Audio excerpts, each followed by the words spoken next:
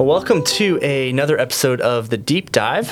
We are in a series called The Stories Jesus Tells, where we're looking at different parables while also considering vision. Who are we to be as a church? Where is God leading us? And what can we glean from these parables in terms of application? And so my name is Brad, one of the pastors here at Calvary. I get the pleasure of serving on the teaching team, preaching now and again, joined by friend, co-worker, fantasy baseball enthusiast, master beard grower, Dan Borth. I work real hard at that last one.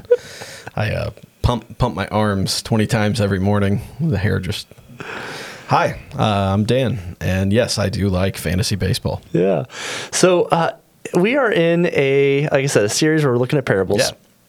And specifically, this week we had a couple parables, right, that we were entertaining. Before we really get into those, some of the previous conversations we've been having in these deep dives have related to, well, I had a conversation with Paul where a lot of it was just, introducing himself. And then we talked a little bit about hell and judgment, but it was more from like an apologetic, like it was very quick. Sounds fun. Yeah. And then I had a conversation with Brett and Kyle, which they are good friends of mine. The idea is, hey, listen, in the parable of the wheat and the weeds, there's growth that's, in focus, and we are called to grow, and yet we can get in the way of that growth. And so just inviting both of them into a conversation of like, hey, how do we grow? And that conversation went kind of a whole bunch of different directions. Would encourage, if you have not, as you're listening, if you did not get a chance to listen to that conversation, invite you to do so.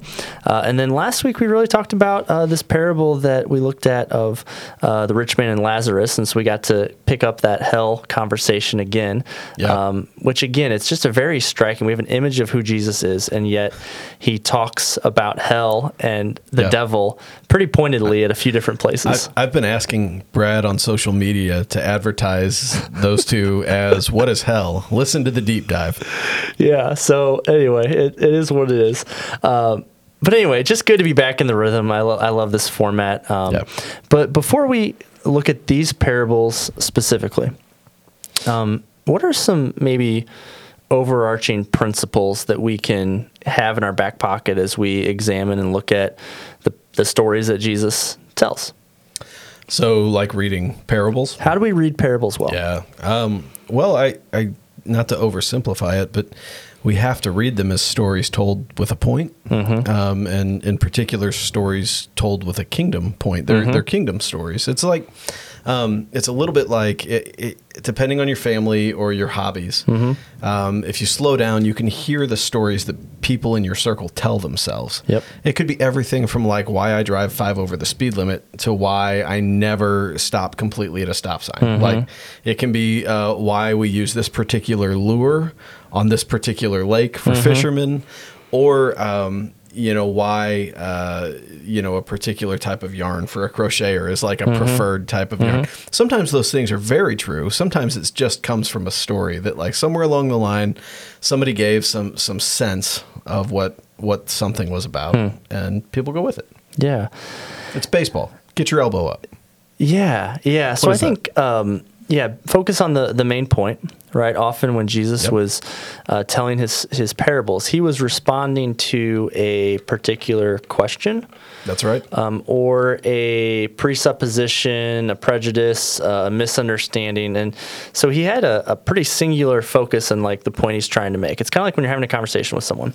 My dad comes to mind. The number of times I have heard the phrase, it's kind of like, and then he goes to tell a story that is it's very clear in his mind, the point that he makes, and then but it makes sense. He's trying to illustrate something, and so that's what Jesus is doing too. Well, there's wisdom in that, because a thing is not necessarily its definition. We have to actually experience the That's thing. really good. So we can be really clear about what something is or is not through in theology and Christian doctrine. We can be really clear in our doctrines. Yeah. But the thing is, like, that's not the thing itself. Living it is the thing. That's really good. So Jesus often answers sometimes pretty pointed questions, to your point, with, let me tell you a story this is the kingdom of heaven is like. And that is beautiful in one sense.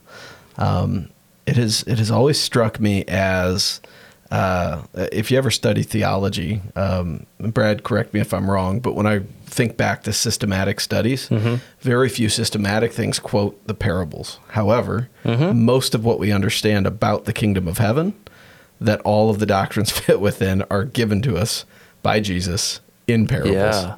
And then they're That's explained phenomenal. and unpacked other places. That's a phenomenal point.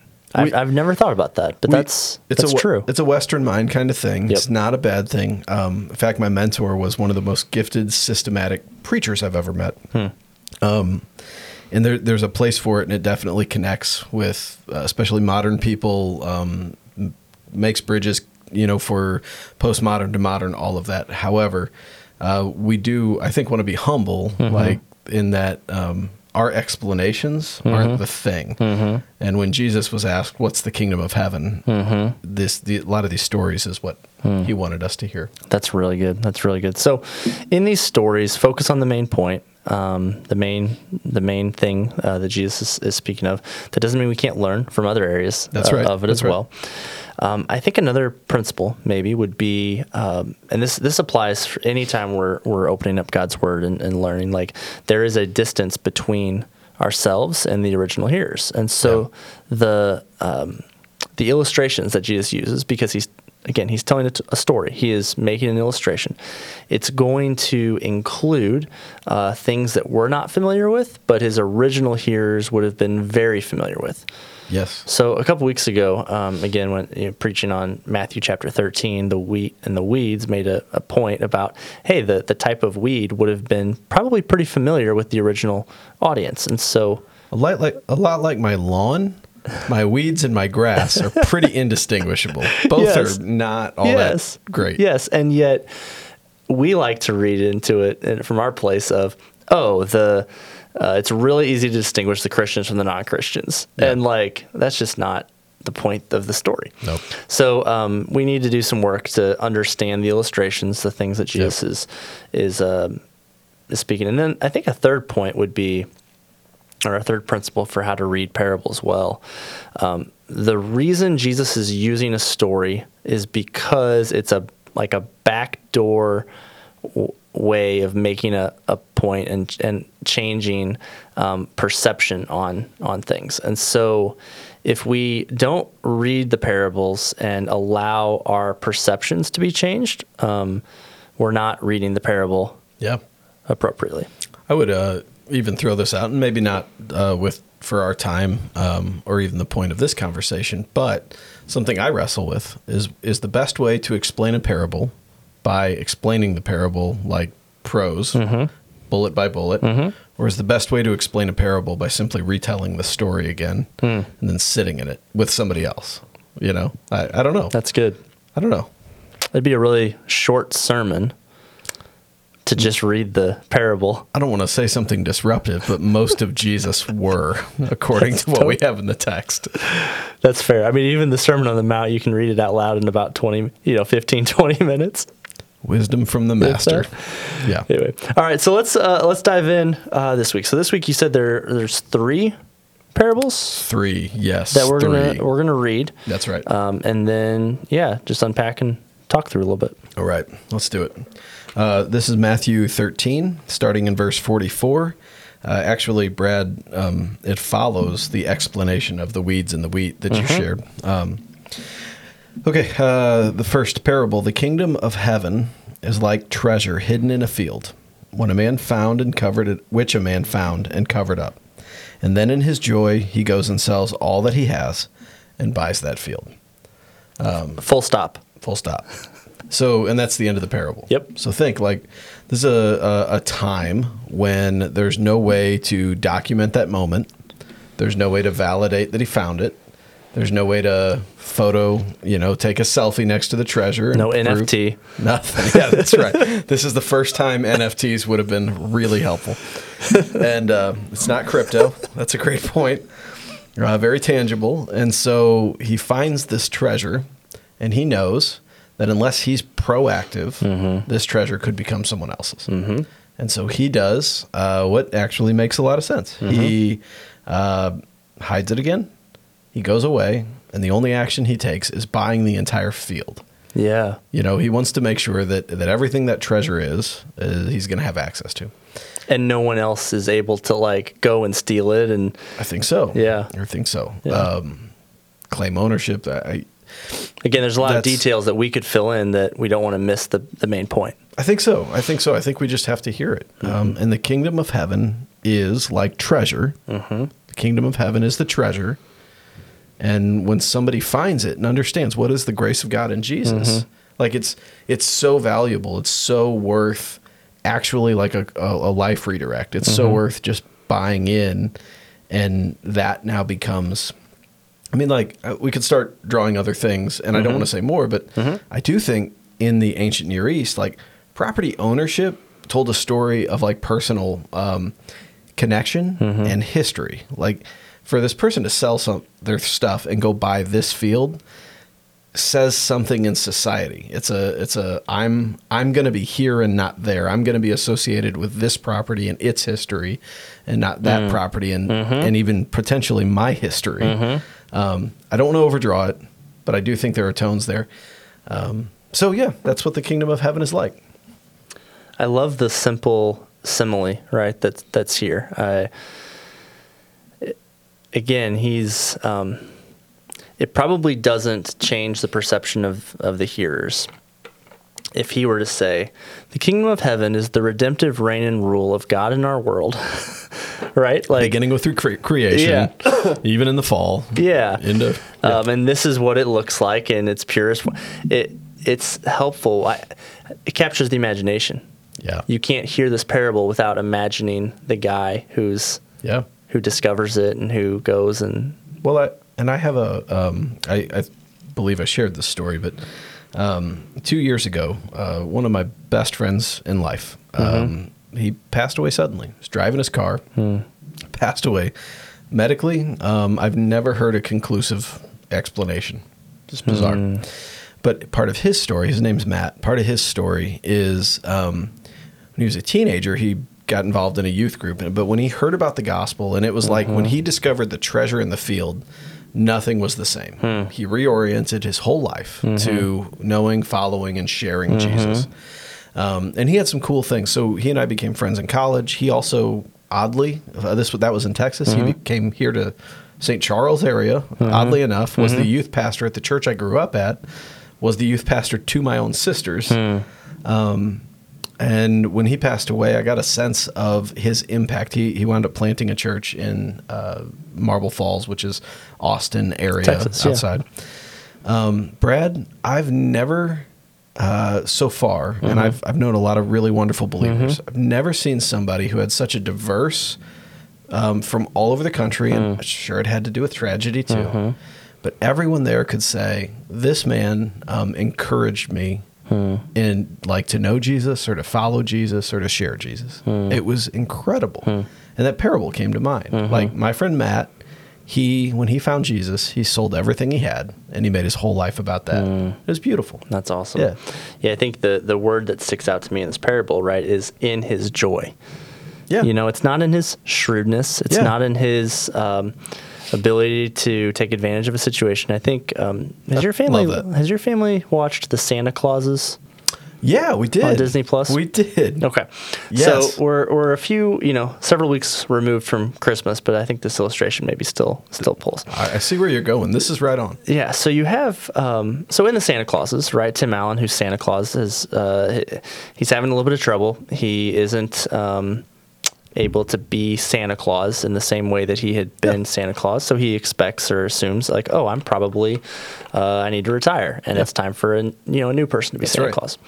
So he, does some, open interview, Peyton Manning comes in and interviews, which is a great cinematic, it's a wonderful scene. It really is. But this character, I forget his name, but played by I don't remember Cal.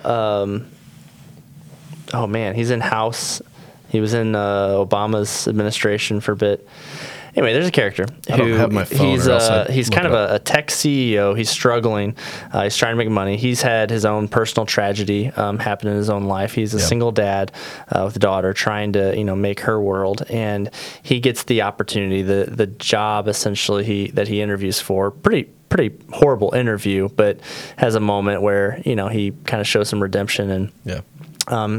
he is offered the job of Santa Yeah. Claus, to which he accepts. Christmas Now, was it? Christmas Everywhere? Christmas every day. Christmas Every Day. Yeah, so, and then what he does is he takes it and he sees the opportunity to make money.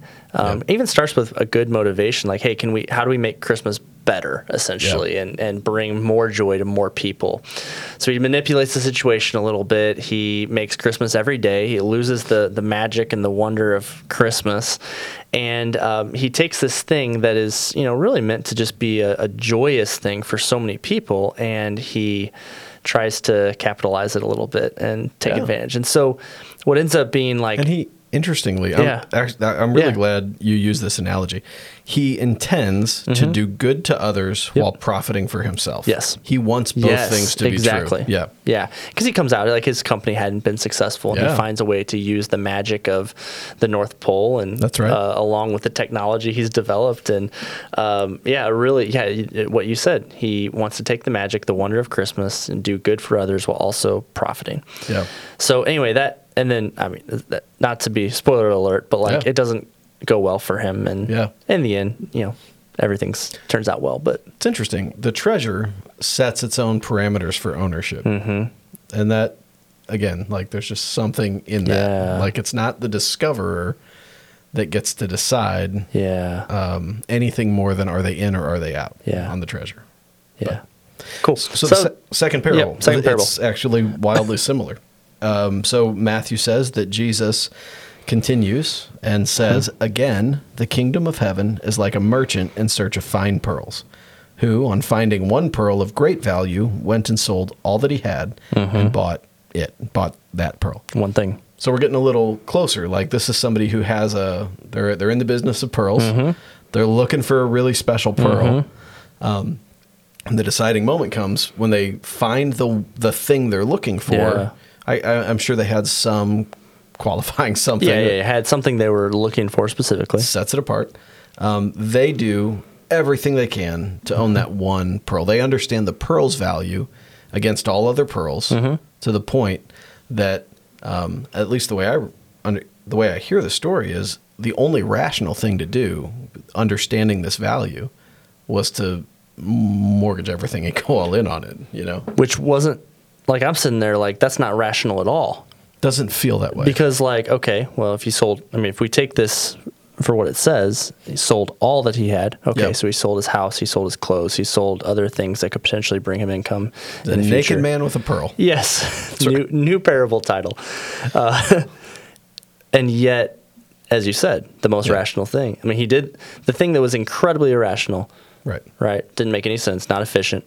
Is the most rational response. And that's kind of at the heart of what I wanted to share is, the value of a thing. Sorry for stumbling over my words there, but the value of the thing is what you or I are willing to pay for it. But you remember absolute values in mathematics, positive, negative, like what's just the numerical. St. Charles West. Yeah. Shout out Dr. Sunshine. Dude. Shout out to Dr. Sunshine. What a great person. Yeah. The cost of a thing, the value of a thing, is what we're willing to pay to obtain it. But the real true cost, the true assessment of what is the full value of that thing, is what it costs me in terms of what I'm also not having because I have it.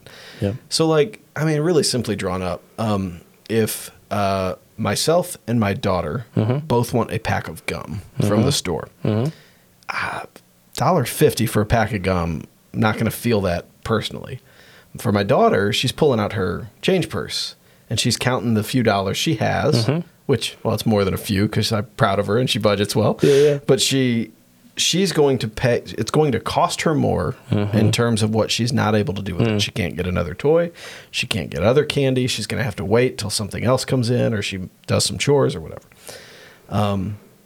the cost of a thing, yes, it's what we'll pay for it, but the true cost is what we cannot have because we want this thing. And I think that's the heartbeat behind this particular parable is this man is willing to say that this pearl is worth me not having everything I've had to this point. Jesus says the kingdom of heaven is like that. So I hear a lot of value in this for maybe people who have been searching philosophy the better part of their life, or looking for meaning in relationship, or looking at the heavens and wondering. But when you hear the gospel, the good news of Jesus, and you recognize it for what it is, like it's got such great value. It's worth moving toward it at the cost of everything else. Yeah, that's really, really good. It's not mine. It's not original. Well, it's a good line, right? It's a good thought. Yeah. I know you shared that in teaching team a couple weeks ago, and that resonates. I think about the housing market. What is a house worth? Well, it's worth what people are willing to pay for. It's worth we find it value for the housing market and the comps and the relationship to other houses of similar location, similar size, similar specs, and yet my mother-in-law, she's actually they're trying to buy a house right now and looking at different houses, and there's one that they probably could have had if they had been willing to go up to a certain dollar figure. And the broker, the agent on the other end was doing some shady stuff, like I think probably lying a little bit and saying, oh, there's another offer that also came in at the same price, max offer most. And she's like, no, I already gave you my max. Like this is what I am willing to spend, which is really what the value of a house is. It's only worth what someone is willing That's true. to pay for. I remember going to the car dealership with my grandfather, and he prided himself on, that's my number. He'd stand up and walk out. Interestingly, it turns out the couple times I went, the salesperson was certainly willing to figure out a different number than what they had. Anyway. Yeah. Well, and now you've got the internet, and you can't, do you ever go car shopping and go on like Kelley Blue Book and look at like the one that does the buyer's guide? I can't think of it right now. But you can get like a true cost of owning a particular vehicle. They average out like what do most people who own this car pay in repairs over time? How quickly does it wear out tires? Like it's fascinating. Factors in miles per gallon. Your analogy reminded me of that analogy that what the thing itself costs is one thing. What does it cost to have the thing over the long haul is another equation. And this suggests the kingdom of heaven is far greater value in the long run than anything any of us currently bring to the table. That's really good. All right, so then the third parable. Parable 3. All right, so this one is not in the same vein, but I do think it's connected. So Jesus, again, this is verse 47. Again, the kingdom of heaven is like a net that was thrown into the sea and gathered fish of every kind. When it was full, men drew it ashore and sat down and sorted the good into containers, but threw away the bad. So it will be at the close of the age. The angels will come out and separate the evil from the righteous and throw them into the fiery furnace. In that place there will be weeping and gnashing of teeth. So we have this hell image again. Yeah, so similar, even the similar phrase from earlier in chapter 13, the weeping and gnashing of teeth. Yeah. Jesus says the kingdom of heaven is like a net that pulls all sorts out of the sea. I went, my father-in-law, he has his brothers, and they go fishing a couple times a year together. This one time we were using trot lines. You familiar with trot lines that run across a smaller river? And we pull this trot line up, and catfish on one side, nothing on a few hooks. And then like these freshwater eels in the middle. And those things aren't just not the fish we wanted. Like nasty. They're disgusting. Yeah. So you throw back what you're not looking for. Some things you throw back because it's not the catfish you want. Some things you throw back because it's inedible and disgusting. So like this makes sense. Yeah. No alligator gars are making it. I don't think so. So what is Jesus saying? The kingdom of heaven's like a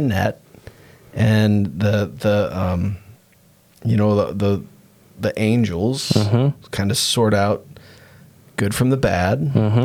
I hear echoes of the weeds and wheat in this.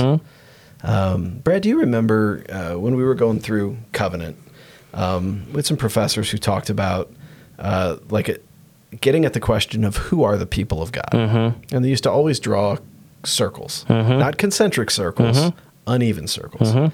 There's this idea that here's everybody who's currently got a finger touching the kingdom of heaven in one way or another. And the reality is such that out of everyone who's in contact with the kingdom of heaven to one degree or another, that there are people whose hearts have truly been regenerated by the grace of God and are, it's like they're experiencing the grace of God. And that's always a smaller subset of the total that are touching it.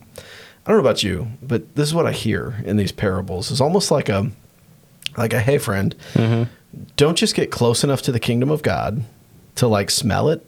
You're going to have to digest the thing. Don't, what I hear Jesus saying in these is, it's not enough to swim in the water. You're going to have to allow the grace of God to turn you into the right kind of fish.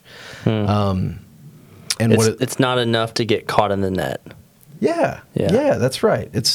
And today I feel like this is one of the parables that, if somebody today were asking themselves, what's the real nature of Christianity or church involvement? This is a really good question. Because we try to build good nets. We want to catch people. We want to capture their attention. But the question isn't necessarily for us, how can we only find the right fish? We're part of the kingdom of heaven that's like the net. The question is for each fish in the net to really allow the Holy Spirit to ask that question. Hey, what's going on with you? Yeah. Is your faith in Christ? Yeah. Have you understood the value of the kingdom of heaven? Have you bought in, or are you doing something else? Are you trying to leverage this for your own advantage, et cetera? Yeah, and then you have here the angels, and not that the parable is the place where we develop our full angelology or whatever, but that's right. It's also not the fish that are separating themselves. Yeah, that's true. That's true. We're not the fish are just the fish, and so there is something to be said too about how often we, we look around the room and we make the decisions of that's a great point. They're not. That's a great point. They're not the good fish. They're not the thing that Jesus is fishing for. But I am. It's no, that's leave it up to the one who's actually doing it. Well, and I think for the hearer, it kind of invites this okay, if that's the case, how do I see from heaven's perspective? What would make the difference between one fish or the other? And that brings us to the point where then we can ask questions, I think, of ourselves. I think one of the most valuable questions in the kingdom of God is what's really going on with me. Yes. I think Jesus invites that. I don't think he invites faking it, posturing. I think he invites honesty. And, ironically enough, we happen to not be fish. So Jesus gives a lot to think about. And I think the best answer, what's the kingdom of heaven like? It's like treasure in a field. It's like a pearl of great value. It's like fish caught in a net. And that's what this kingdom is like. That's really good. That's really good. So we have a minute left before I hit the conclusion. I feel like there's a joke in here, with fish and water, right? Like you ask what, someone what's water like, and it's wet, blah blah blah. You ask a fish what's water like, and they're like, "What's water?" Because it's just the thing that they swim in all the time. It's the thing. And I do wonder if could we ever get to a place where the kingdom is something that we don't even have to describe because it's all around us, and everything else is compared to it. Yeah. So anyway, just a thought to end. Thank you for listening to this week's episode of The Deep Dive. It's been good to be back in the rhythm of doing these conversations. We want to be a people that, as we say, keep our Bibles open, that are curious about the world and the faith that God allows us to have. And you can find this resource and more on our website, calvary.church/resources. As always, email us at podcasts@calvary.church. Go in grace and peace. Have a fantastic week, and we'll catch you again next week. Thanks for listening to The Deep Dive, a Calvary Church Media Productions podcast. Be sure to subscribe and leave a review wherever you listen to podcasts.